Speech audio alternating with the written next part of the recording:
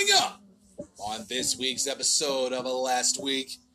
This week, Valentine's Day weekend is come and gone, but AEW and NXT are still vying for the affection of one Mr. YLP himself.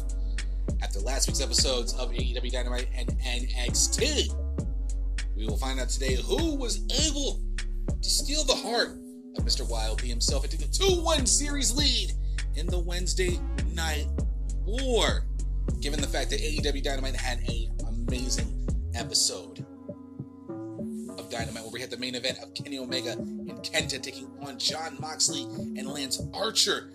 Everything that's going on within the Inner Circle wasn't enough to beat the Black and Gold Standard. On the flip side, NXT, with their go-home episode before NXT TakeOver Vengeance Day, had 3 semi-final matches to determine who would be in the finals of the respective men's and women's Dusty Rhodes Tag Team Classic Finals. Who would make it to Vengeance Day, and who unfortunately had to go home? This is an episode you do not want to miss, people. Will NXT make it 2 in a row? Or will AEW stop the streak before it even starts? You will find that out today. And I got pretty much nothing more to say about this. So with that being said, let's hit that intro. Let's get it started. And with that being said, let us begin.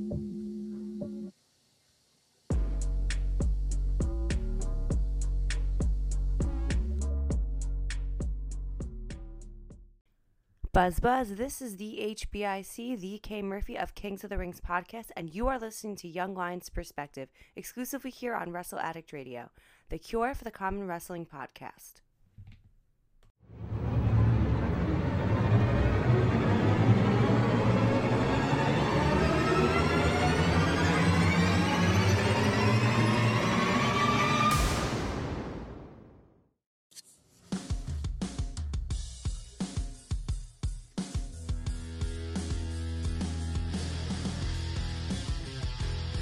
What's going on, y'all? Happy Monday. Welcome to episode 3 of Last Week.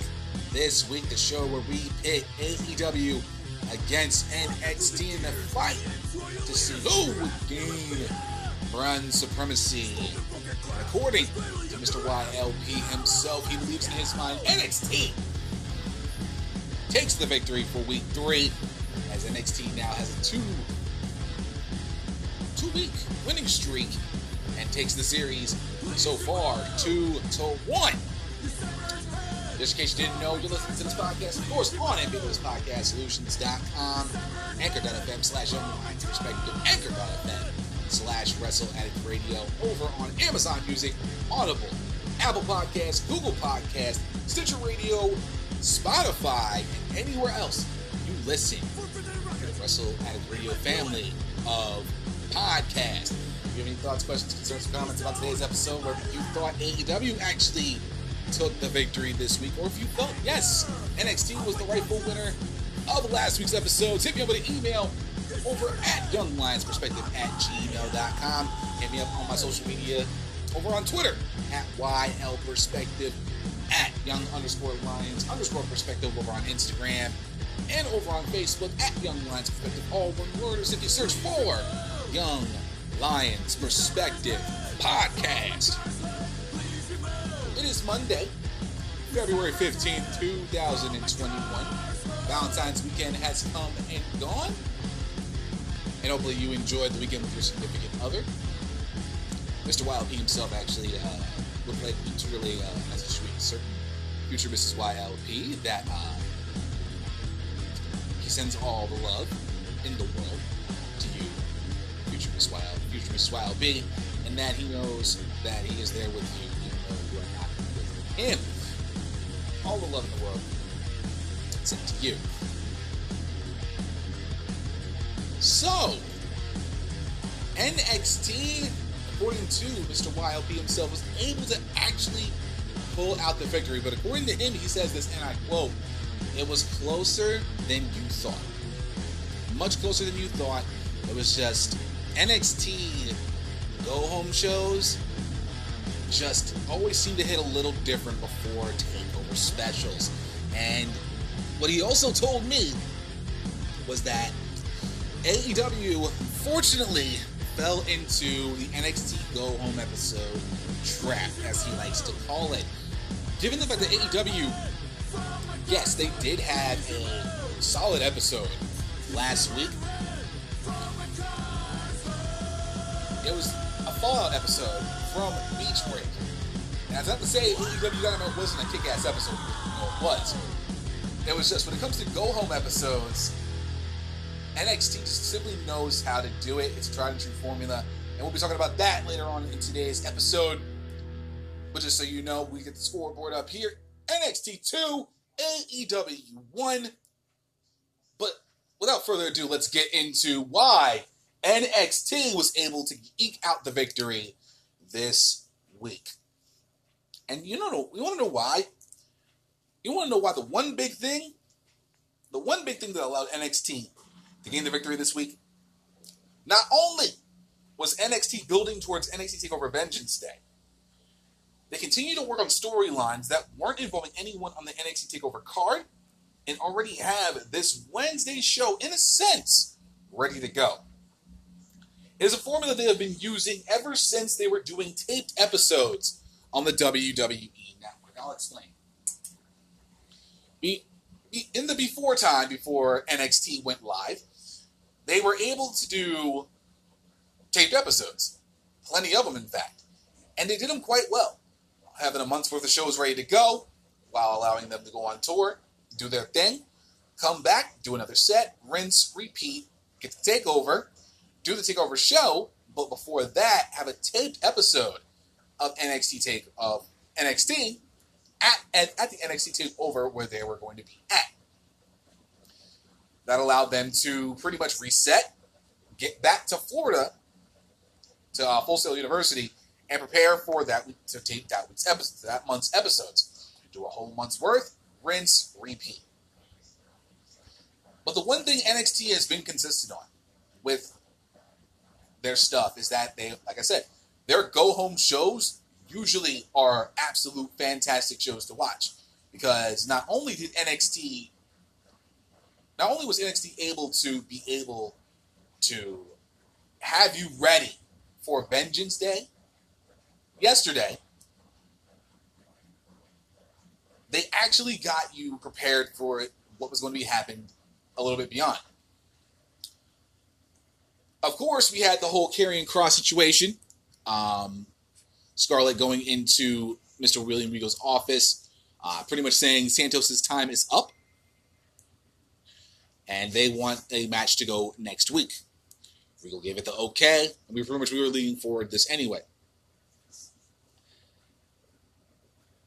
Cameron Grimes came back, much to the chagrin, I'm assuming, of one Agent K. Murphy, and now is involved in a little bit of a storyline where he was out for a little while due to the injury Timothy Thatcher gave him, and pretty much started playing video games and, really much enjoyed them. And once he finished all those, he went over to GameStop and somehow, some way bought into the whole GameStop situation with the stocks and became a millionaire off of that.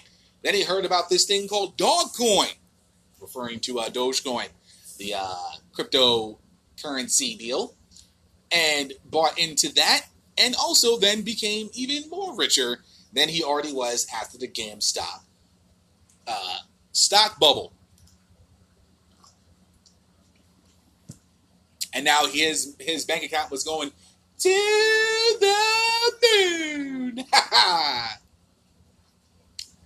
Don't worry, I love the fact that they use the social commentary for this. And here's the thing too, it makes Cameron Grimes the perfect character for this. Man pulls up in a nice little Porsche joint, or it might have been a Lambo, I can't remember. I don't know cars. Felt life at me. I know wrestling though, but I know sports though. But yeah, cars. Cars are cars. As long as it gets me to A to B, it's not an issue. But they really, really, really thought about it very well and let Cameron Grimes come back proper like. And the best way to do it, have him become a millionaire. now he is technically the richest man in all of NXT. I guess Kona Reeves can't say he's the finest anymore, can he? Motherfucker. But I love that they actually were able to pull this off. And if there's one thing I do enjoy, one perfect detail that I do like about certain character development, it's that when you're able to use a sense of realism and you're able to use it properly. Again, Cameron Grimes is now a millionaire after he bought into the GameStop stocks and bought into the whole Dogecoin joint, threw some money in there, and got rich as fuck. Trust me, me personally, I got into Dogecoin for about a hot minute, and I lost buku money. I'm lying. I didn't lose a lot of money. I only put like $30 in that bitch, and I just lost it. And I got it down to 24. I got out. I was like, screw that noise. I'm not. But hey, do you get your pay? By all means, as Cat Williams say, make your pay, boo boo boo. But they really, with everything that was going on with the, setting the table for NXT TakeOver Vengeance Day, they were able to actually still add more to the storylines, as well as Xia Li, pretty much coming out with various weapons and doing her thing with those. I saw the sword that she had for last week's episode, and my heart was just like, I need that sword. I want it. Where can I find one? I need it. I love me some swords and katana blades and all of that. For those of you who don't know, I support the Second Amendment, but I also like blades more. Does that make me sound weird? Probably a little morbid. It depends on what day you catch me. But yeah, this portion of the program now, during her match with Cora Jade, which was like literally 3 minutes, it wasn't even that much of a match. It was just, we get in, do things, get out. You had Casey Catanzaro and Kaden Carter not so much interfering in the matchup, but trying to, realize that's not the Xia Li that we know. That's not our friend. This is not who you are. This isn't you. I loved it. I loved every bit of it. I loved all of it. Because now we're getting a little bit more development in Xia Li's character. In the story with her and Mei Lan, or as they know in the story, Tian Sha, the daughter of the king who ran away in exile due to her brother killing their father to take over and rule the land with an iron fist. Mei Lan King had to learn from a dragon, put her through 4 grueling stages in order to get to the power that she had in order to defeat her brother, unfortunately losing her soul in the process. And now she is here in NXT, apparently thousands of years old. And if she is, I want to know who her skincare motherfucker is, because apparently her skin is quite nice. But that's the thing, too. They not only... That is a hell of a two-pronged approach. And something NXT has done quite well for many, many years. So it's one thing for, just for us, all of us to focus on NXT TakeOver, have our minds prepared in NXT TakeOver, have it all prepared, all good to go, and enjoy the show as is, because we know it was a banger, and you know this. I mean, with, 2 Dusty Cup tag team finals, and then you got 3 championship matches. Why wouldn't you love NXT TakeOver Vengeance Day? It was awesome. You know it. We both know it. Just let it happen. But yes, that was probably the biggest reason why NXT took the win this week. For the simple fact that they were getting everything prepared. They were making sure everything was straight. Crossed their T's, dotted their I's. Got you even more hyped for Vengeance Day. And with the video packages they had for the Women's Championship, which they really fucking hyped. Balor Dunn, they really fucking hyped. We got the tag matches, which we'll be talking about in a second, for the Dusty Finals, for the men's and the women's side. And just really, tied up some loose ends and got us prepared to get more prepared for other storylines that they were already working on. Now they're going to start with those more so over the next month to month and a half as we're on the road to WrestleMania 37. Now, I'm not saying that TakeOver is going to be having a spot during WrestleMania weekend, because usually that would be reserved for that if WrestleMania was a one-night deal, but they're going to be doing 2 nights. So assuming that if they even try to, it will be a TakeOver on a Friday, which I don't think they would be able to pull off. So they may be doing something after the fact. Who knows? We'll figure it out when we get to that point. But that's what I truly enjoyed about NXT this week. Is the simple fact that, the simple fact that they got you even more ready to go for Vengeance Day, and got you ready and prepared for storylines that are going to be taking place after Vengeance Day was over. Like I said, it's a tried and true formula. It works, always has worked, always will work. And if it ain't broke, they ain't going to try to fix it whatsoever. You and I both know that. And speaking of the Dusty Rhodes Tag Team Classic on the men's and women's side, more so we're going to focus on the men's in this case. Don't get it twisted, though. The women's match that they had, the other semifinal between Shotzi and Ember versus Candice and Indy, we'll be talking about that later on in our final point of this segment. So it'll all make sense when we get there. But this is what I wrote. This is what I have here written down in my notes. You know, they always say styles make fights, right? If any boxing fan knows this, styles always make fights. MMA, same scenario. Styles will always make fights. And when done correctly, you get a hell of a match out of it. In terms of the 2 semifinal matches in the men's Dusty Rhodes Tag Team Classic Tournament, both of them lived up to the old saying, 100%. I was thoroughly impressed by all 8 men in these 2 matchups because of how well they worked together. With MSK and Legado del Fantasma, this was definitely more of a high-flying lucha style, not so much a strong style action, but definitely a lot of more high-flying, more fast-paced, more intense matchup. So you could, and with the Timothy Thatcher, Tommaso Ciampa versus GYV, it was definitely more so of a strong style, slowed down, methodical, beat your face in matchup. So both of these matches really lived up to the styles make fights saying. You know, MSK and Legado del Fantasma had hella good chemistry in this matchup.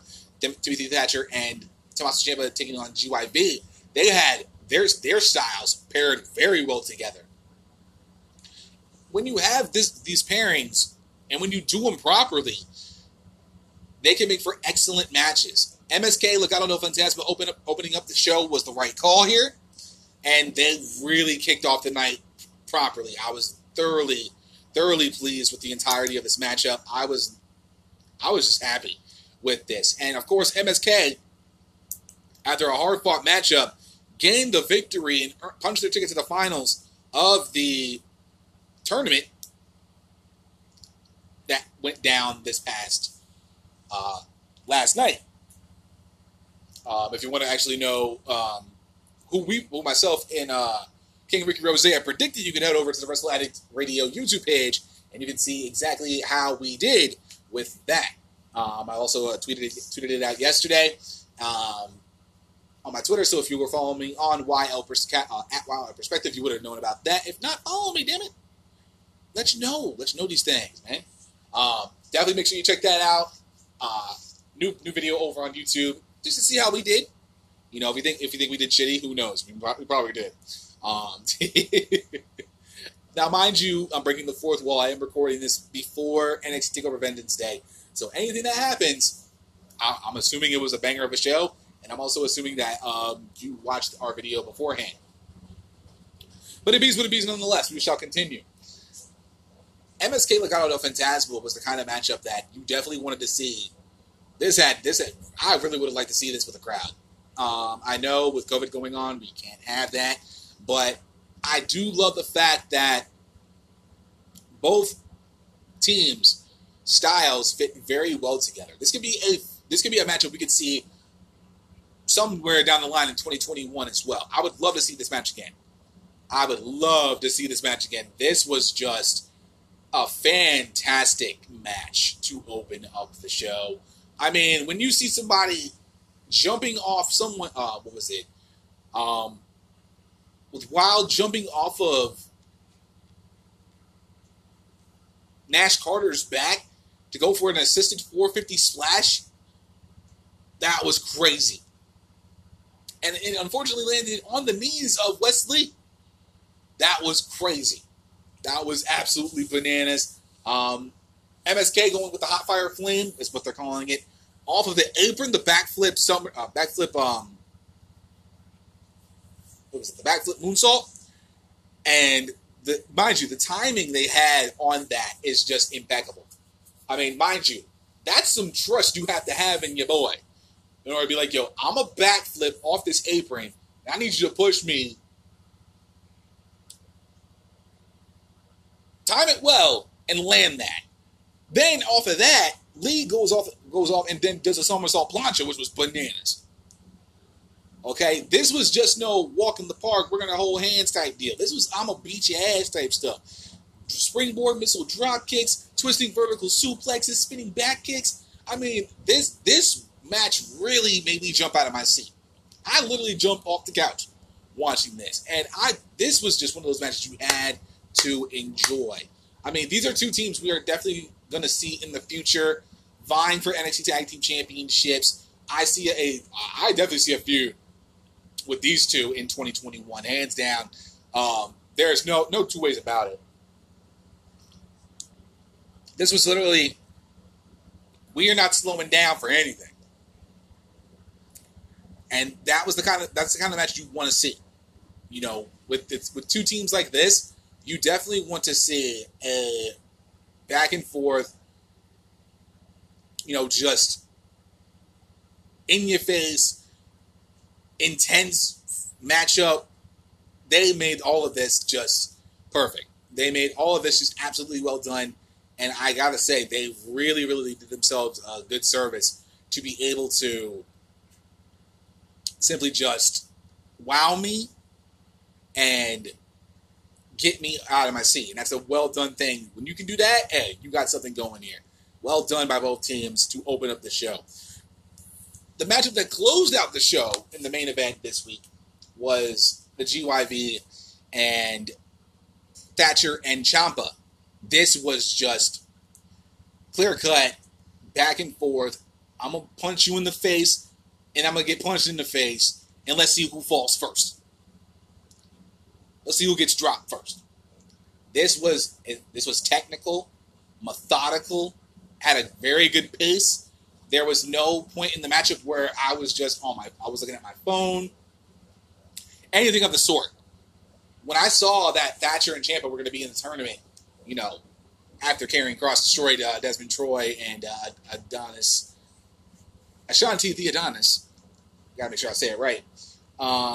I wasn't sure who was going to replace them, and when we found out it was Ciampa and Thatcher, I was thinking, oh, that is interesting. That is a very interesting situation you have here. But when you have a team that is formed out of respect after the fight pit, they're going to do everything. Just, oh my God. I mean, I was blown away with, you know, how well these two teams work together. Because sometimes when you have tournaments and you have makeshift teams, the thing with that is, the only thing you're going to wonder about is, you know, is this, you know, pairing going to work? And you have to have a solid reason as to why you want this to work. This works. This absolutely works. And the promo they cut together before the matchup with GYV was just as good, if not better. I was thoroughly happy with this. And so they said, now, last week we went to war with the Undisputed Era. It was rough. It was brutal. Just the way we like it. Tonight, we battle last year's finalists. GYV, our former NXT UK Tag Team Champions, and a couple of tough dudes. But the Grizzled Young Veterans, the irony. You can say you're whatever you want, but the fact is, Toothless Timmy and Old Man Ciampa are going to whoop your asses. Then on Sunday, Vengeance Day, we win the tournament and take the Dusty Cup. Class dismissed. These are two intense dudes going up against two intense dudes. and they gave us the one hell of a main event that really, really just didn't slow down. You know, Ciampa and Thatcher attacking GYV before the bell even rang, as Gibson was cutting a promo. You know, just all that on the outside, and just wonderful. That was a great way to start the matchup. You know, Ciampa and Thatcher are not here to play, we're not playing Randy around the Rosie with this shit. We're trying to fight. You want to fight? Let's fight. Want to get it? We can get it in. So they wasted no damn time doing that. The ending of this matchup, I think, was solid. And it made a lot of sense, which shows that GYV definitely easily does their homework. And here's how it went down. This is pretty much the last portion of the program. So Ciampa had a series of clotheslines after the hot tag. 2 German suplexes. Comes up with an air raid crash on top of Gibson. Gets a 2 count out of that. Unloads 3 knife edge chops. Goes for the fairy tale ending. Drake denies it. Ciampa clubbing blows on Drake's back. Then drives Drake back first into the turnbuckles. Gibson gets the tag. Starts throwing haymakers on Ciampa. Goes for a vertical suplex with Ciampa landing back on his feet. Makes Gibson eat a hardcore chop. We get a forearm exchange for the 2. Ciampa then slaps Thatcher in the face by accident. Ciampa hits a pump knee strike. I think it was, might have been Gibson. Gibson nails Ciampa with a throat thrust, which makes the Mongolian chop seem all types of... Gibson then hits the deadlift vertical suplex, tags in Drake, dropkicks Thatcher off of the apron, which was bananas. Doomsday device, only got a 2 count out of that. Gibson throws Thatcher over the top rope. They have a forearm palm strike exchange. And then out of nowhere, you just see a Kobe Drake hitting the sewer style dive on the outside. Which was, I was just, like, you just see Thatcher choke Gibson, slap him one time with the one piece, and then you just see Drake out of nowhere just coming out, hitting Thatcher, pretty much leaving him incapacitated. He goes back up in the apron. Ciampa catches him, tries to go for the Willow's Bell, but Gibson had the wherewithal to hold on to Drake's legs, allowing Ciampa to fall on his back and hurt himself a little bit. And that was a nice little save there. That was the main detail. They knew if that point was coming, if he was in the apron and he catches you, he's going for Willow's Bell. Gibson had the wherewithal to hold on to Drake's legs before the DDT hit. Smart move on their part. Drake tags in Gibson, hits Stick into Mayhem, and now we have the final with MSK and GYV. Both of these matchups were absolutely incredible. Incredible. Wonderful semifinal matches, and then we have MSK and GYV in the final. And man, that's a matchup anybody in their grandmama would be willing to see. And finally, I know I'm going a bit long, but don't mind me. Sometimes you gotta go a little long, not to keep things short. You can fool some people some of the time, but you can't fool everyone all the time. Johnny Gargano tried to pull a fast one on everybody with the so-called injury he had after the backstage brawl with Kushida a couple weeks ago. But William Regal nor Kushida was close to being convinced. So we see, of course, Indy Hartwell and Candice LeRae going out to the ring for the semifinal matchup against Shotzi Blackheart and Ember Moon. Before that happened, though, we had Mr. Takeover himself coming out in a wheelchair and an arm brace. And in my mind was saying, Self? We know dang well ain't nothing wrong paralyzed ass Mr. Gargano.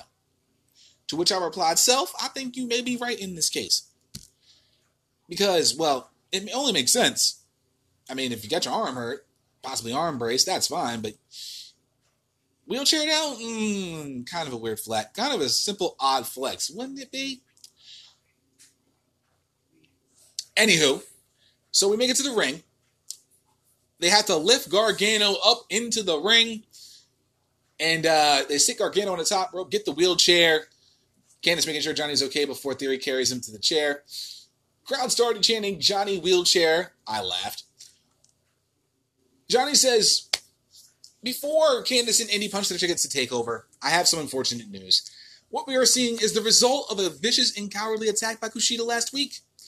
I was minding my own business, but fans chanting, you deserve it. I do not deserve this. I was minding my own business when Kushida attacked me for no good reason and then broke my arm. They show the footage of the brawl they had last week, and then Candice, of course, covering Johnny's eyes so he doesn't have to see it. He claims to have 4 fractures in his upper arm. He says, not only am I a lefty, I am a well-known power walker. I swing my arms hard when I walk. Now I can't because it hurts, and now I'm in a wheelchair, and I hate wheels, so it's all bad. Fans still chanting Johnny Wheelchair. And then he states, the worst part about this is now I can't defend my NXT North American Championship against Kushida at TakeOver. It sucks. I really wanted to have that match. But Kushida should be suspended indefinitely for injuring the most beloved member of the NXT locker room. Unfortunately, William Regal knows something Johnny also knew as well. He says, Regal states, we're supposed to be moving on to the Women's Dusty Cup semifinals, and we all know the NXT medical team cleared you yesterday. So stop with this ridiculous charade. Charade? Do I look like Dennis Rodman? Nah, bad. Actually, that's not a bad flex. That was nice. I thought that was a good line. I'm not. I won't trust the quacks in medical. I went to my doctor, and of course he shows the x-rays, 4 fractures, saying Kushida broke the longest and strongest bone in my arm. Regal asked him, what is the name of that bone you broke? I don't know. It starts with a D or something. I'm not Johnny Doctor. Regal then breaks it down chapter and verse. That's not a real x-ray. That R is for the right arm, and you are talking about your left. Second, that isn't your x-ray because you'd be in excruciating pain. No, remember? I can kick out at anything because I have a very high pain threshold. Proof is in pudding. In the x-ray, that R is probably for real, and it says John Gargano, so that is totally legit. Regal lays down the law. Either you can have Austin Theory be a surrogate, and the match with Kushida later tonight will be for the NXT North American Championship. Theory's all for it. Gargano saying, no way. That's not a punt. Option 2 would be Gargano would forfeit the title immediately. He then states he needs a couple of weeks, maybe months, and I will rehab my arm. It'll be turned into a montage and a music video. The return will be great. Pretty much after that, Kushida was already there chilling. And Regal asked him, well, maybe you should ask Kushida-san what he thinks. Didn't take long to figure out. Theory eats a fastball punch from Kushida, goes for the belt, pulls Gargano out of the chair. They start a tug-of-war with the belt. Gargano yanks the belt immediately, and he's holding it up with his broken left arm. You tried, though, Pimpin'. Didn't work. Eats a fastball pitch for his troubles. Gargano falls into the wheelchair, falling over. Candice is going bananas. And they have been exposed. Hardcore oof. Large oof. Unfortunately for Candice and Indy, one half of the way didn't get their way as Ember Moon and Shotzi Blackheart were able to move on to the finals of the Women's Dusty Rhodes Tag Team Classic Tournament. Even bigger oof going on. Of course, after Candice hits Shotzi with the Wicked Stepsister, goes for the springboard macho elbow. Ember breaks the cover. The impressive elbow wasn't able to be complete. Ember and Candice brawling on the outside. Indy dragging Shotzi up. Shotzi then trips Indy up, rolls for the roll up. Get a one out of that. Indy goes to the corner. Shotzi runs in, hits the Shining Wizard to the draping DDT. Shotzi goes on the apron. Then Shotzi kicks Candice right into the Eclipse, which by the way, that Eclipse is one of the cleanest moves you will ever see in WWE, hands down. It is so clean, so smooth, so buttery. You can't help but love it. But Indy, trying to save Candice after the shot, goes for the super back senton anyway. And unfortunately, Indy forgot that she was actually the legal woman in the matchup. Shotzi and Ember win and now punching their ticket into the finals. it got even more large oof when Theory took on Kushida. Now, this ended basically in a disqualification because reasons. At one point, pretty much the match ended with Kushida going for an armbar, trying to go for the cross arm breaker, but Gargano super kicking Kushida. Good range on the outside. So Kushida and Gargano and Kushida pretty much attacking Kushida on the outside, pulling out the arm brace, and it's a miracle. It healed. It never... whatever. They start throwing fists on Kushida's face. Theory keeps Kushida from falling over. Gargano rubs the title in his face. They start stomping on Kushida. He says, I'm going to mess Kushida's up, So he says, yeah, let's mess his arm up with a chair. Gargano's like, yeah. Goes to fetch a steel chair. Theory puts Kushida in the ring, but Theory gets dragged underneath the ring. Gargano running over, trying to get Theory out, but instead dragging out Dexter Lumis without even realizing it. Weight difference, my friend. You'll figure it out. He's running for his life. He runs up the ramp. Theory drags himself out and thinks he's hugging Johnny, but freaks out when he realizes it's Lumis. Theory runs into the ring, right into the hoverboard Kimura lock by Kushida. Gargano tries to run back into the ring after Kushida, but he gets dragged down into the hoverboard. He's trying to break the arm now before TakeOver Vengeance Day. Theory tries to get involved, but Lumis drags him into the silence. Night-night hold. And that's how pretty much that all ended for The Way last Wednesday. Like I said, they did a lot to get you prepared for Vengeance Day. They did the entire build from War Games until Vengeance Day really was well done. I have to say, this was probably one of their better builds from TakeOver to TakeOver in quite some time. And honestly, this is one of those things where you have to appreciate everything they have done for the past couple of months. And, with the Dusty Cup on men's and the women's side, them and Mr. William Regal announcing that the winner of the women's side would get a future shot at the WWE Women's Tag Team Championships. That was a great announcement. So because I had a feeling that whoever won this needed to get the next shot, or at least somewhere in the next shot for the Women's Tag Team Championship. They deserve that much. So it was definitely one of those things where I'm just like, you know what? I can get behind that. They did a lot. The only one thing I was kind of confused about, and which they didn't need to do, was the ending of last week's episode, where they had pretty much everybody just, I don't know why they had to break down the last little bit, the entire card once again. We already know the card. We knew the card, and that was kind of a demerit on their part. So they had, of course, every person who had a matchup against each other. They were barking at each other, talking smack, whatever. And then you had Balor and Dunn in the ring to end out the episode. It wasn't needed, honestly. I didn't need it.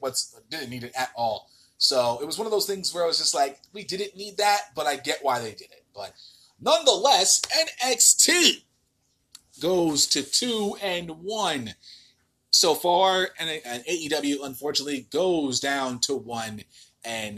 But when we come back, we're going to talk about what happened last week for AEW Dynamite with the Fallout episode from Beach Break. And trust me when I tell you, there was a lot to talk about on the other side of episode 3 of last week. This week, stay tuned. We'll be right back.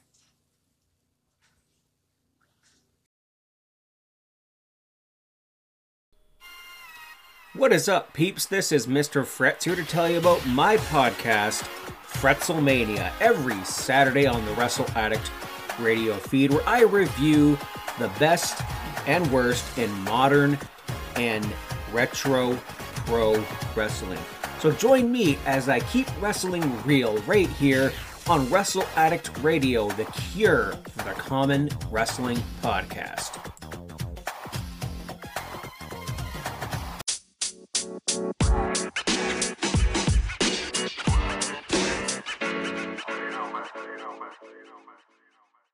Sammy Guevara.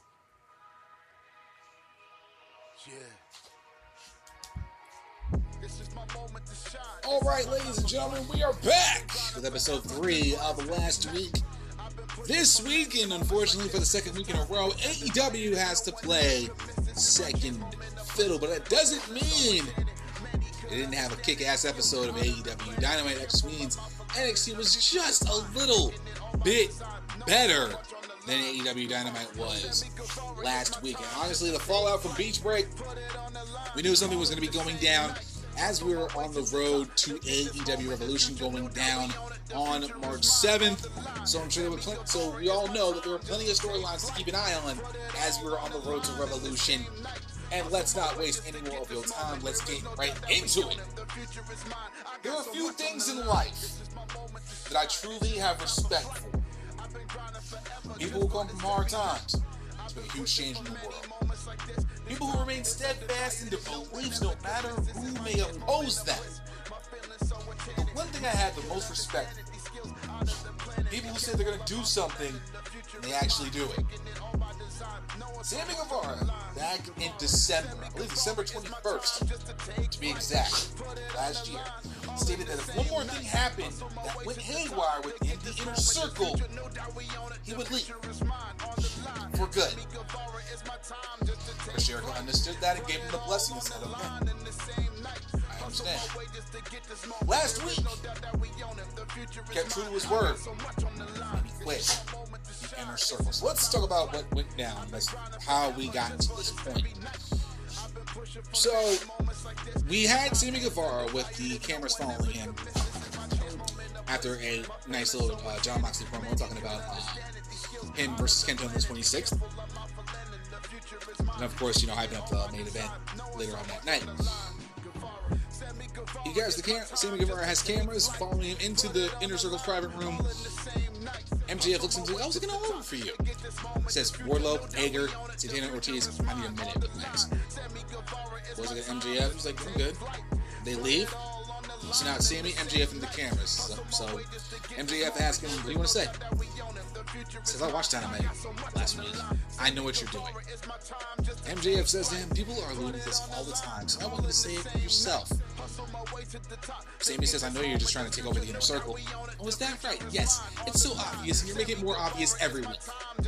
MJF states, when I first got here, I thought this was a pretty childish, petty rivalry from you. Honestly, I figured you were just jealous. Why wouldn't you be? You were the apple of Chris Jericho's eye until I came along. The Sex Gods dies. Y2 MJF is the new favorite. But then I realized something more sinister. This isn't jealousy. I think you hate Jericho. You hate to play second fiddle to Jericho. Sammy says, you think you should be frontman of the Inner Circle, don't you? MJF thinks Sammy is upset because he wants to take over the team. He's like, okay, you figure me out. I want to take over the Inner Circle. I hate Jericho. Is that what you want to hear? Yes, actually. MJF then grabs his phone. Sammy realizes and asks him, you're recording this on your phone? Takes it, smashes it against the wall, then low blows MJF one shot right to the rib joint. Might hit his dick. We don't know. Sammy looks at him and leaves MJF whimpering like a little bitch. Later on that night, MJF and Chris Jericho was supposed to go 2-on-2 with the Acclaimed in a nice little tag team matchup. But before the matchup came, it's Jericho, Wardlow, and Hager waiting on MJF. Jericho says not to worry, MJF will be out here. MJF is just warming up because that is what number one contenders do. Santana and Ortiz say, he's in the trainer's room. MJF hobbles over with rib tape asking, as Jericho saw what happened. He tells him, Sammy sucker punched me in the ribs like an animal. What? He says to him, I might have broken one of my ribs. They ask where Sammy is. He's like, I'm supposed to know. Jericho's like, we have to focus on the match first. We'll worry about Sammy later. So they have the matchup. Not a bad matchup. It bees what it bees. Not a bad matchup. With MJF and Chris Jericho, of course, getting the victory, but the matchup is kind of a little bit of background noise. To me personally. Because this is more about the Inner Circle and what's going on with it. So, Sammy Guevara comes out after the matchup, grabs a mic, goes down to the ring. MJF hiding behind Jericho, like a little bitch. Jericho asks him, what's going on, man? You come out late, you're hitting MJF, smashing phones. What's the problem? Oh, I actually got the date wrong. My bad. Same as I told you so. December 9th, actually, 2020. If one more thing happened with MJF, I was done. I'm here to tell you in person, I'm done. Sammy asked Jericho. Jericho asked Sammy what he means by that. He's like, I'm done. I quit the inner circle. Sammy Guevara is now out of the inner circle, much to the happiness of MJF, of course, who during the entire spiel was pretty much, just like, faking like, oh my god, he's leaving, oh my god, he's leaving the inner circle, oh my god, no.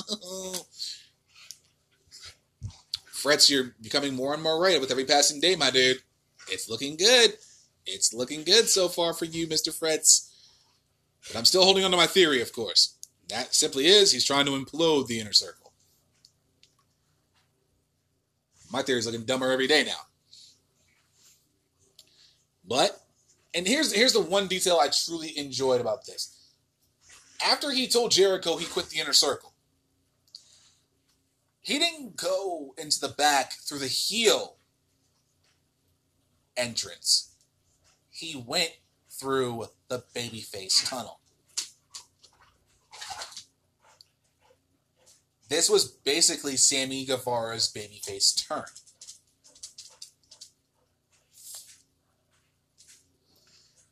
He told Jericho straight up, if one more thing happened with MJF, I'm done. Jericho understood that. Jericho said, okay, I got you. I don't think Jericho really thought he was going to go through it.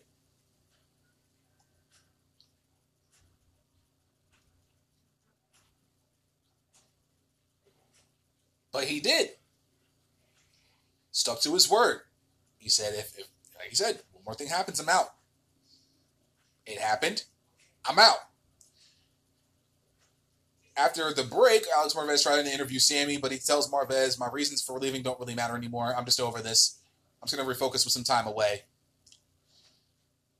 So he's going to be going away for a while. Get his mind right. And pretty much just letting Jericho know, I'm done. So now, MJF, Wardlow, Chris Jericho, Santana, Ortiz, and now Jake Hager are left. If Fretz's question holds true, Jericho's next. Jericho will be next on the chopping block. Which wouldn't honestly surprise me given the fact that MJF Chris Jericho still needs to happen. If we're being truthfully honest about this. It needs to happen. It has to happen. And this could be your lead up to Double or Nothing. Sammy Guevara going away for a while, coming back, challenging MJF to a matchup, all that good stuff. But MJF Jericho is going to be happening in 2021. And if that's the case, then MJF may take over the inner circle. And that wouldn't be a bad thing. It would be an interesting storyline if that actually happens. But Chris Jericho MJF does still need to happen this year. So, I mean, this could be the beginning to the lead up of a matchup between those two at Double or Nothing, which honestly, I wouldn't be mad at all, but I'm not surprised Sammy Guevara left the group. I knew it was going to happen. I mean, Sammy Guevara was trying to inform Chris Jericho, man. There was always something about him I didn't like. But no one wanted to listen. So, if one more thing happened, I was out. And I'm out. He's gone. And unfortunately now for Chris Jericho, he might be next in the chopping block. And that would kind of suck. Because the group that he created, he might meet his own demise within the group. But we'll see what happens. And we'll see what goes down within the next coming weeks as we head towards AEW Revolution. Kenny Omega, Kenta, Jon Moxley, and Lance Archer deserve all the praise in the world for the show they put on last week in the main event of AEW Dynamite. For my money,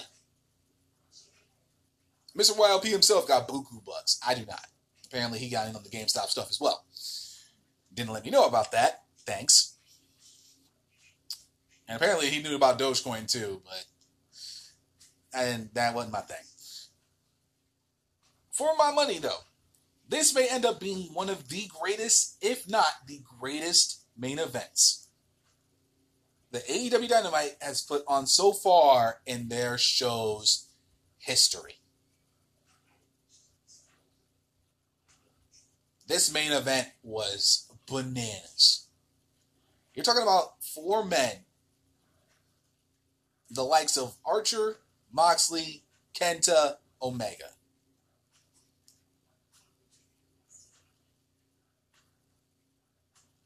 Two former IWGP Heavyweight, United States Heavyweight champions.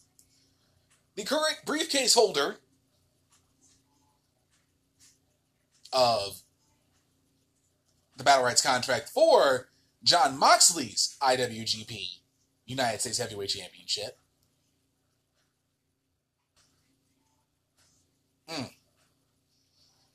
Did you expect anything less than chaos? Because I didn't. I loved it.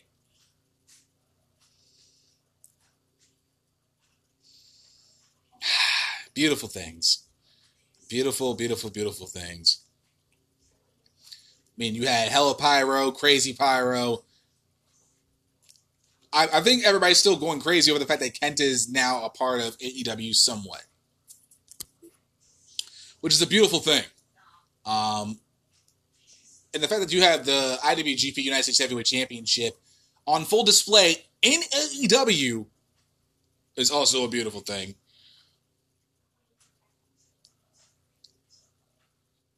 I was just thoroughly happy with everything that happened. Thoroughly pleased, thoroughly impressed with all of it. I mean, we had, oh my God, fucking the double stomp off of the stage through the timekeeper's table on Moxley by Kenta.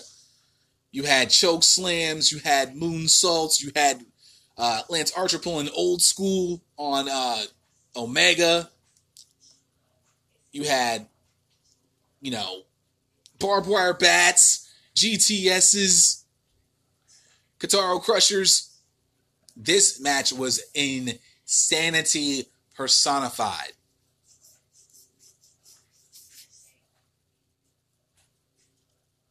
Even before, right when the bell started, Kenta used the briefcase to smack Moxley. Kenta then used the briefcase to smack Archer, and Archer's just like, dude, you fucked up. But Omega chop blocks the leg, throws the case into Archer's head, and then Omega hits the Kotaro Crusher off that. That was a great way to start this matchup. Fantastic way, and then all hell broke loose. Like I said, with the absolute, just jumping off the stage, double stomp right on the Moxley's heart. Overhead suplexes right onto the ladder by Archer. Onto the ladder. This was honestly knock down, drag him out. Just, we use everything and anything in this matchup. So much so that they even used Peter Avalon's heart bed.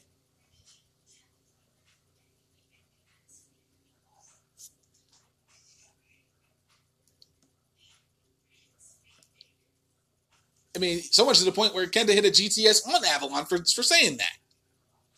Now he can go night-night on that bed. But this, oh my God. And then, Archer then chokeslamming Omega through Avalon's bed, which was amazing. They used anything and everything during this matchup. The fact that I go back to just thinking about that double stomp off the table was just crazy. Simply crazy. Crowd was going ballistic at that point. That was literally the highlight. The big highlight of that matchup was that double stomp through the table. Holy woo! But the ending, though, was just, it made all the sense in the world in terms of BC things. you had Omega getting ready for the V-trigger. I believe Archer was the one against the ropes. Oh, actually, before even that, out came, of course, Gallows and Anderson. I believe Archer was looking for the, what was it? Blackout, the inverted crucifix bomb. Omega slips out of that. Out come the Good Brothers. Archer pretty much beats the hell out of them for a hot minute. Kenta gets back in, spins Archer around, hits him with a backhand. Archer doesn't even flinch. Kenta goes for it again, runs into a boot afterwards. Anderson comes back in. Archer goes for the chokeslam, eats a gunstun for his troubles. Anderson hits Archer. Jake reels him in, hit him with a short arm clothesline. I believe that was John. Gallows comes in, hits the hell stab onto Moxley. John is gasping for air. It looks like he was going for Omega going for V-trigger. Runs into the barbed wire bat of Moxley's. He starts swinging for the fences on the Good Brothers. Referees have to get. Oh no, it was Jake the Snake Roberts. I'm sorry. He was there. I completely forgot Jake was there. My goodness. So yeah, Jake was going crazy as well. So yeah, Jake had the barbed wire back, swinging at everybody and their grandma. The referees get him away. Kenta goes to the fireman's carry. Looks like he was going to go to sleep. Archer clubs Kenta, grabs Omega, then grabs Kenta. But he's a double low blow. Good Brothers give Archer the magic killer, hits the V-trigger on Archer. They go up, electric chair. So the Good Brothers, so he couldn't hit him with the one-winged angels on his own power. So they had the Good Brothers help Archer get up. He hits the one-winged angel, and that was what it took to get the victory over Moxley and Archer. This was wild. This was just absolutely wild, and I was just loving every second of it. This was a main event to remember. This is one of those where this could end up being an honorable match of the year candidate, given the fact that, it was just bonkers. Fallout show from AEW Dynamite after Beach Break. It's one of those things where it's going to be a dope match, but you don't know exactly how dope it's going to be until you actually watch it for yourself. And we got one hell of a main event from last week, man. I tell you, this was just a fantastic main event. Great way to end the show last week for them.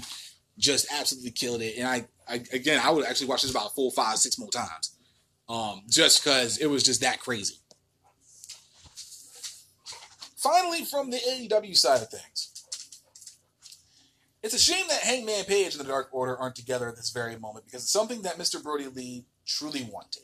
And so did all of us, including myself. But when it comes to Matt Hardy, sir, you might learn the hard way what happens when you attempt to pull a fast one on someone who knows how to handle their liquor. And Matt Hardy, again, learned the hard way. Oops.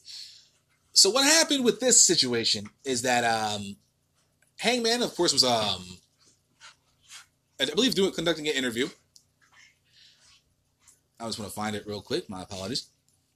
Sasha comes over asking him about the victory that they had last week with Matt Hardy and will it become a regular thing. Hangman says, nah, not at all. Hardy comes over and says, I get it. You don't want to be in a team, but what we had last week was special. We're special. At least let me treat you to an overdue celebration. I got a whole place rented out. Drinks all night on me. I mean, same with me. So I was just like, yeah, I'm in too. Can I come? Shit. He's like, well, I mean, on you. You're down. Yeah. When you put it that way, all right, let's go. I'll meet you out there. Gets his stuff real quick. He bumps into the Dark Order. Literally every single one of them. Silver tried to explain, so they were just going this way. Hangman tried to, saying, I'm about to hang out with Matt. They're cool. I'll see you on the flip side. And Silver's just like, ugh, that was so stupid. Why did I say that? Hangman heads out. And we then go to the bar where Hardy and Hangman were hanging out. So Hangman's telling Hardy a story. Of course, ending of the punchline. It turns out it was Clinton Houston the whole time. They're both laughing. They're still buzzing. Hardy's still buzzing from the win last week. Not buzzing like Hangman is, though. He tells him, you're really putting it away. Cheers. Hardy pulls the old dumping out drink, even though I drank it. Matt Hardy tells him, I know this is a great time, and I know you don't want to be a tag team guy, but I could at least make you the number one wrestler in the entire industry. You could dominate AEW and become richer than your wildest dreams. We have such great chemistry. If you would just consider this deal, I could make you millions upon millions of dollars.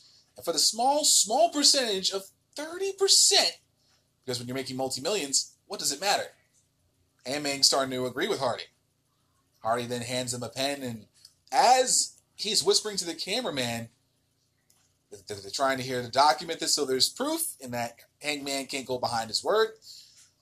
What Hardy was missing the entire time was that Hangman pulling a fast one on Hardy.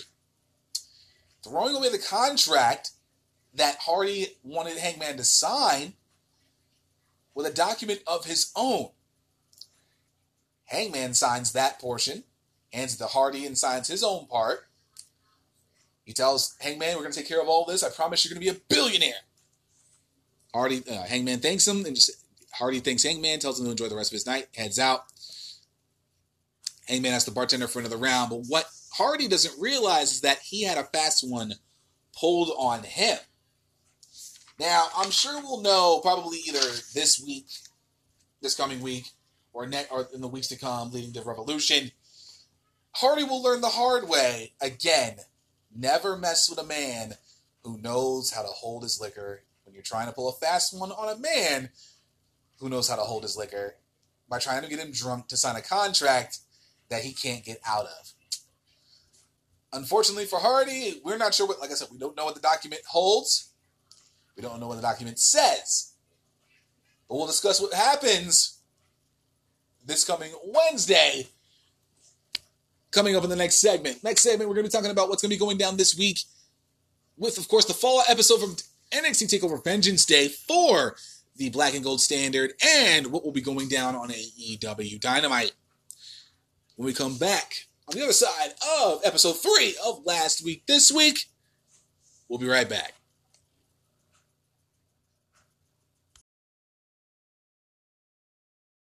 Ladies and gentlemen, this is Will Tarashuk, the founder of the Kings of the Rings podcast, and I know how much you love our show, of course, with King Mickey Rose and Kate Murphy, as well as Young Lions Perspective, The Game Changer, and The Delight Show. If you like all that content, you're asking, I want more. Will, where can I find more, Will? I need more content, Will. What else is out there, Will?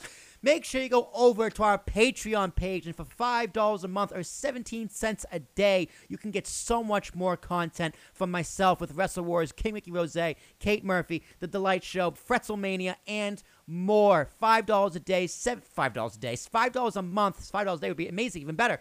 17 cents a day, $5 a month for all the content your little hearts can handle from Wrestle Addict Radio and your friends over at Wrestle Addict Radio. Make sure you go there, subscribe, $5 a month, 17 cents a day. Your support means the most to me as well as my other Wrestle Addict Radio compatriots. So please support us. That's how we continue to do our show for free. Patreon.com/Wrestle Addict Radio.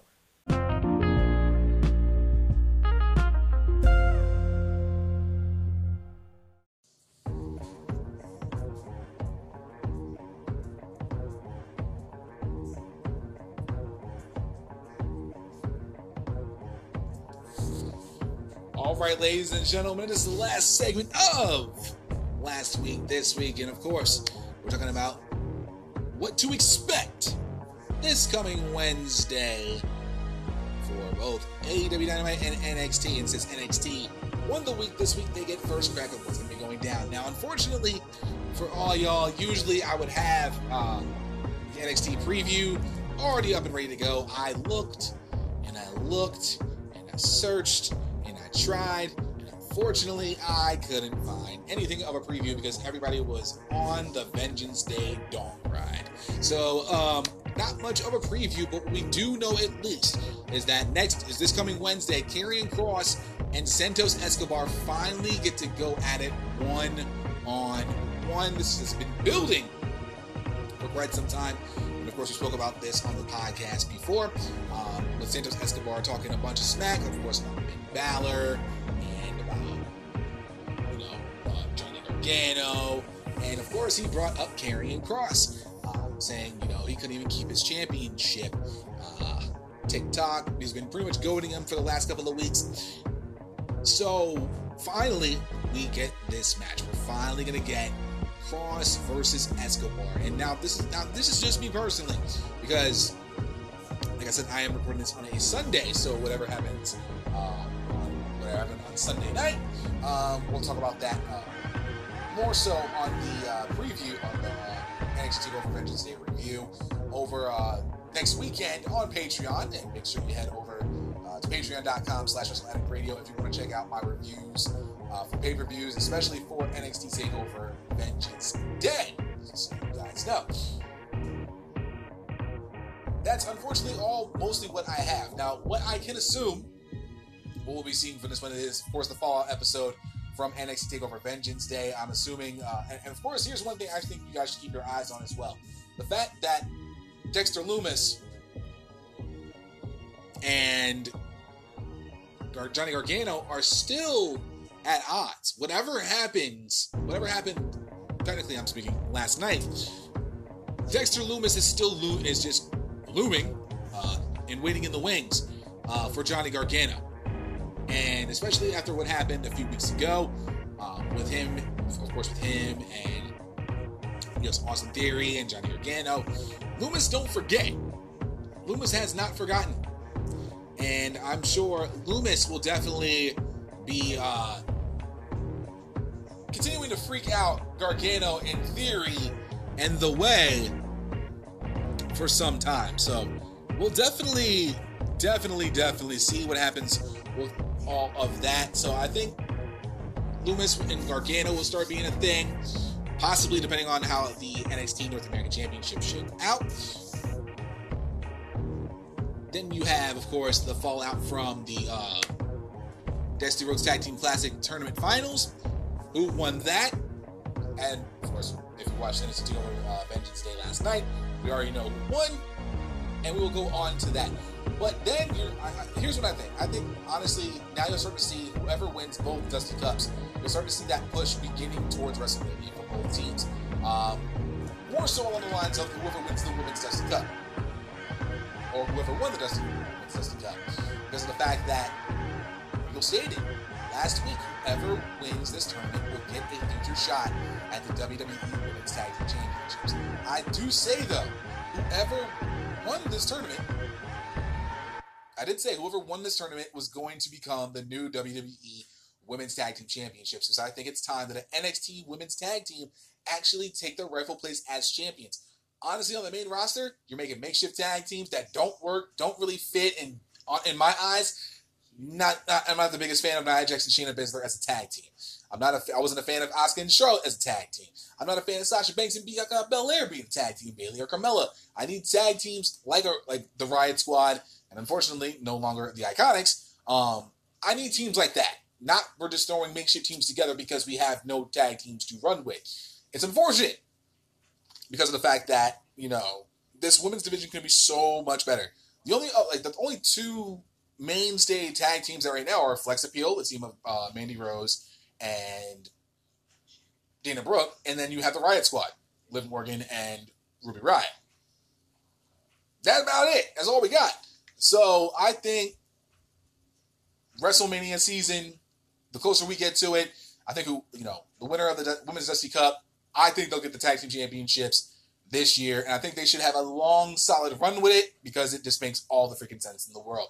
So we're going to have all the fallout from TakeOver Vengeance Day, and of course, like I said, Kross versus Escobar. I expect that to be a very interesting matchup, very, very fun matchup, and we're one step closer to possibly Finn Balor carrying Kross sometime in the near future. Hopefully that happens. Some people have been saying Walter. It bees what it bees, of course, with the whole Imperium thing. We'll see how everything shakes out from that. But that's kind of what we're looking for in terms of NXT this coming Wednesday. It's a lot of fallout. Of course, Cameron Grimes still around. Crypto millionaire, lit, chilling, riding around in Porsches and Lambos. You know what I'm saying? Looking clean. We know K Murphy don't like that. It's okay. It's okay, K. It's okay. We're fine. But so that's kind of what we're looking forward to in terms of NXT. It's unfortunate that I couldn't find more information for you guys. I do apologize for that. That's 1-800-MY-BAD, and it's literally 1-800-MY-BAD. But when we look over on the flip side of AEW Dynamite, they actually have a decent card for us going into this Wednesday. We have FTR taking on the team of Matt Sydal and his brother Mike Sydal in action. Mike Sydal making his AEW Dynamite debut. Also in an 8-man tag team action, Hangman Page and Matt Hardy after their fun time at the bar the other night. Unfortunately for Matt Hardy, not realizing he got played like a fiddle. Hangman Page will be teaming with Hardy and the Private Party to take on the Hybrid 2 and the Chaos Project in an 8-man tag team matchup. Sting, as we are on the road to AEW Revolution, will be calling out Team Taz, and they'll be very curious to see what happens when Sting does call out Team Taz, because remember, we don't know if he's going to be taking any bumps between now and Revolution, or they may just wait till Revolution to have him take bumps. But if there was any time for Sting to start taking a couple bumpskis, I would honestly say this Wednesday would definitely be the night to do it. Because it's going to get to a point where we need to see Sting take a couple bumps. It's going to hurt. We know he's 61 years old. He's going to be fine. I promise. It's okay. We're fine. It's all good. We're good. Don't worry about it. I got it. Don't worry about it. He's fine. We also have a first-round match of the AEW Women's World Title Eliminator Tournament. Serena Deeb and Lil Miss Riho coming back to the States for the first time in God knows how freaking long. Feels like it's been forever. And Rio is back in first-round action with the NWA Women's World Champion. This is a matchup I am interested in for the fact that Lil Miss Rio has been gone from the States for about a year. I think it's been about a year because we haven't seen her anywhere in AEW ever since I believe she lost the AEW Women's World Championship to I think it was to Nyla Rose, and what I would consider one of the greatest AEW Women's title matches that we have seen in the history of the company, in this young company so far.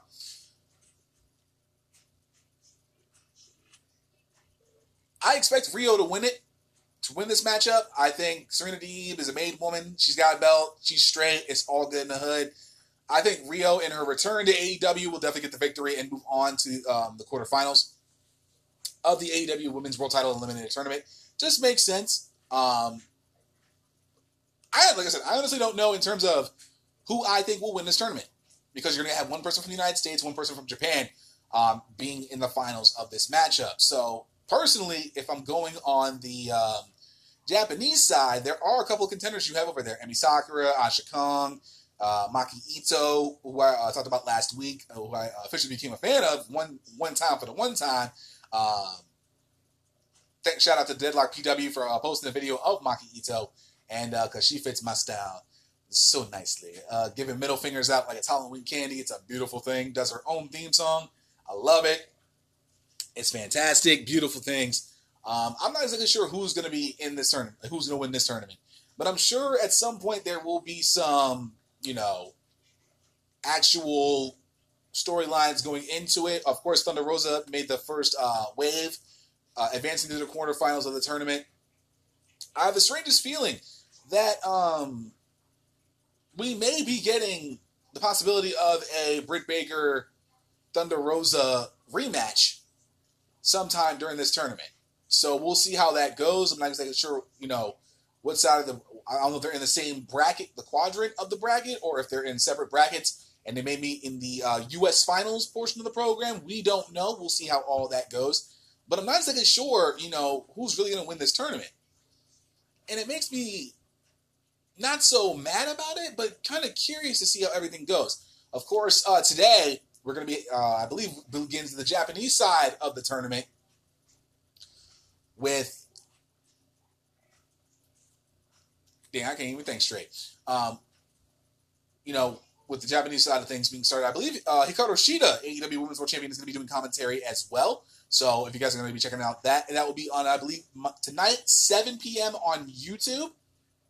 And I think Tuesday night they're going to be doing it again, same time, same bat channel over there. So that's going to be an interesting thing. This is going to be the make or break for the women's division. As I stated a couple of weeks ago, this is your make or break deal. If this tournament is not able to actually garner the foundation for a division for Hikaru Shida to stand on, then there's honestly, in my personal opinion, going to be no hope for this division. It's going to be tough, because of the fact that I've been saying this for the past year plus since I've started covering AEW. With Light the Fuse and now this week. This is their biggest chance to really get something going for this division. This tournament has to be the deal. If it doesn't, then it's literally going to be just us just watching it just for the other stuff, but no, women's division to actually be a fan of. I want to be a fan of this division. I want it to prosper, and I just want to see this actually be very well done. That's the key. And hopefully this tournament really starts bringing out some contenders, really brings new eyes to the division, especially on the Japanese side, with names like Ito. I believe, I think they had other names up there, because there was a couple of names that I'm curious about. See if I can find it, which would be wrong if I couldn't. Because let me think, Venny was definitely one of the people I was definitely going to look at. Emi Sakura in the tournament is definitely going to be solid. I'm really excited about that. It's just a matter of them being able to pull this off. And because if they don't, again, like I said, this is definitely going to be one of those things where I'm going to be worried. I'm definitely going to be worried about this division 100%, even more than I already was. And, I mean, I remember Kenny Omega saying, they want the division to be more featured. But, if you don't get this popping,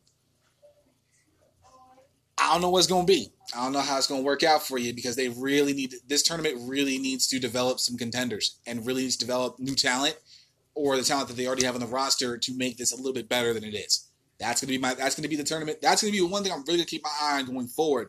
And what I'm really going to be focusing on. Maybe not talking about it on last week, this week, but I will be keeping an eye on this. This tournament has to be well done across the damn board. And what I'm assuming will be the main event for this coming Wednesday's AEW Dynamite, the Young Bucks will be going up against Santana and Ortiz for the AEW Tag Team Championships, ahead of their championship defense against AEW. What should I say? AEW's number one contenders right now, Chris Jericho and MJF.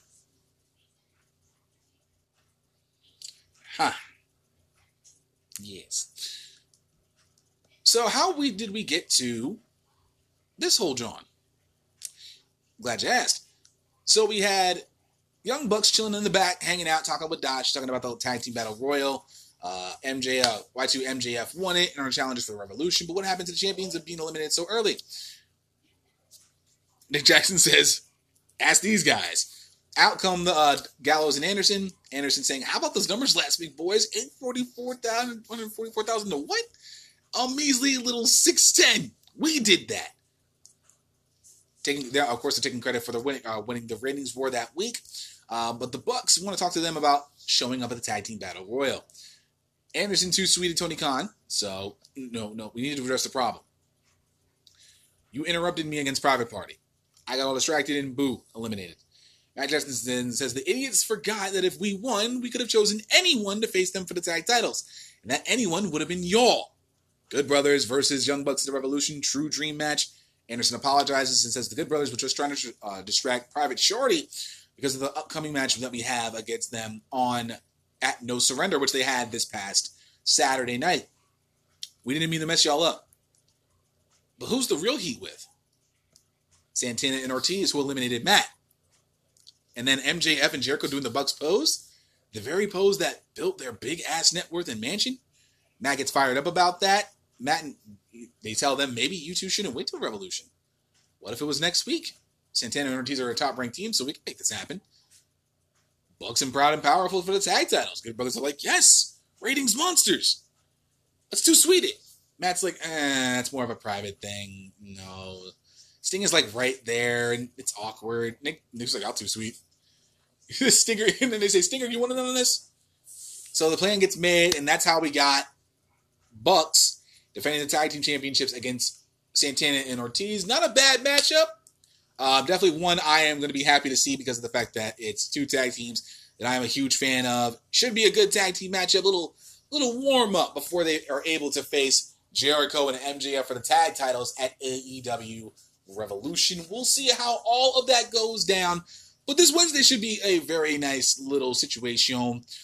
We will see if AEW can bounce back from now being from losing the last two and even things back up at 2 and breaking the 2-week win streak for NXT. We'll see how all that goes down. We talk about it next Monday. But that's going to conclude episode 3 of Last Week This Week. When we come back, we're going to close out the show in proper YLP fashion and get you ready for episode 297 of the YLP podcast. We'll be right back.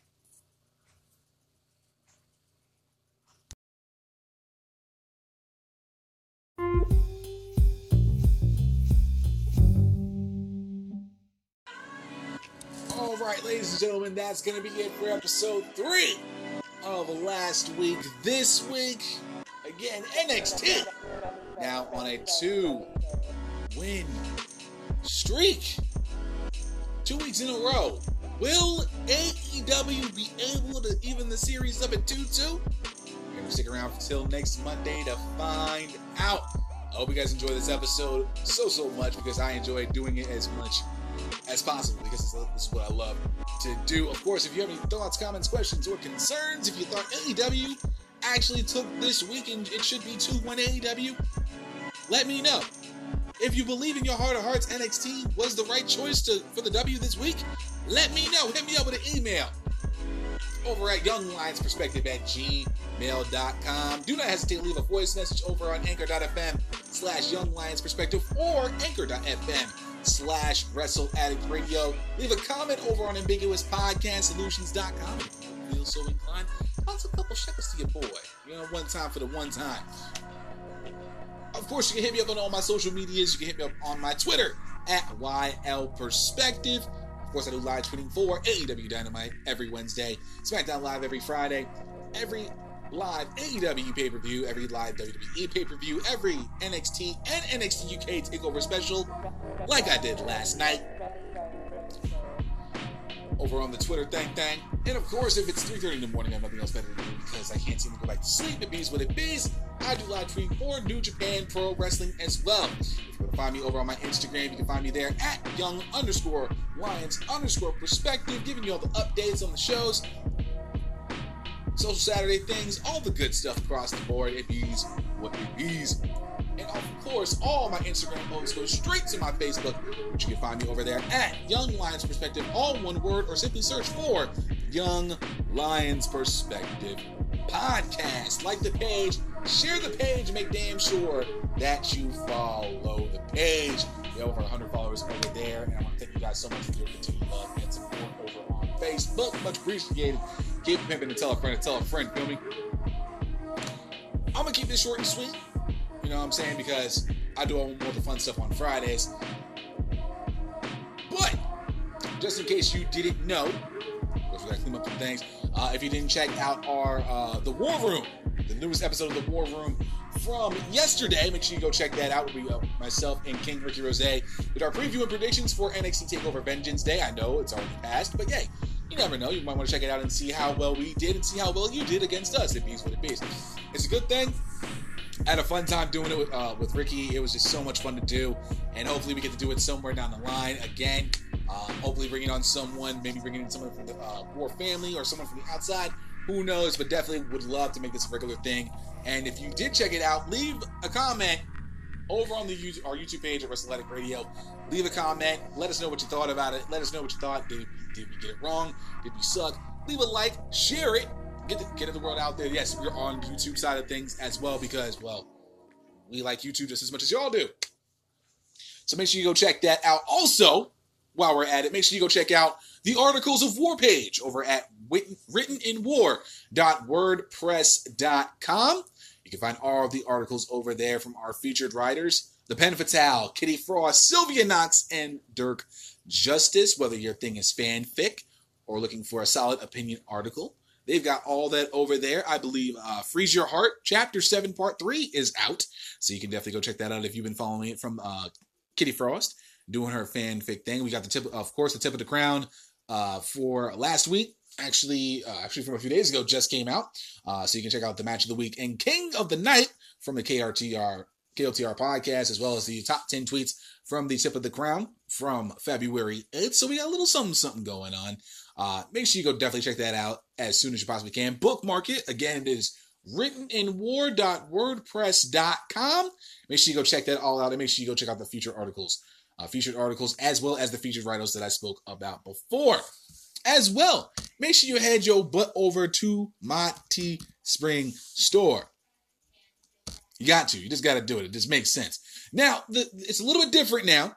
So I'm going to put you up on game real quick and let you know that the new thing is young-lions-perspective.creator-spring.com.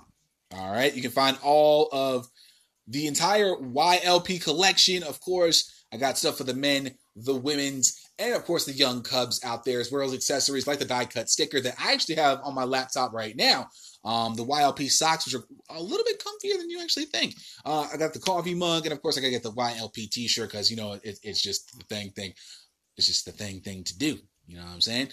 Of course, you can get more than what you bargained for. Beach towels, wall tapestries. You can get kids' tees, kids and toddler tees, crew neck sweatshirts, which I like to affectionately call the Carlton, the women's boyfriend tee, the women's premium V-neck tee, hoodies, all the stuff you can find over there at, again, young-lions-perspective.creator-spring.com. That is the new website.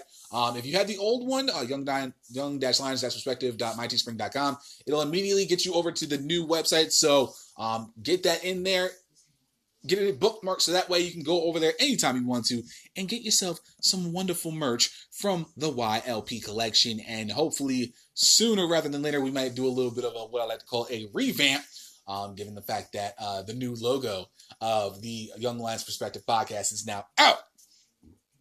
So make sure you head your butt over there and check out the merch and get you some for a friend today. This Friday, episode 297 of the YLP podcast goes down, where we talk about the news of the week. All the news that's fit for me to talk about. Everything that happened of the last 7 days we're going to be talking about. Who knows what news may be coming out this week. And it's only Monday. So we got, I'm sure there'll be a lot to cover between now and this coming Friday.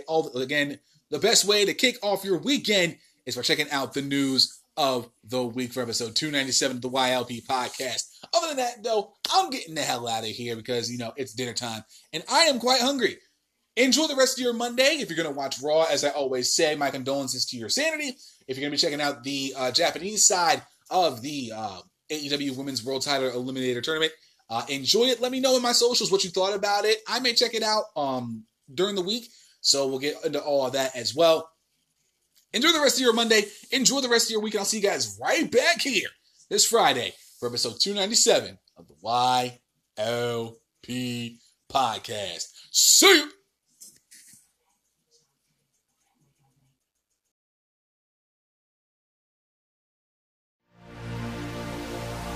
This has been a Wrestle Addict Radio branded podcast.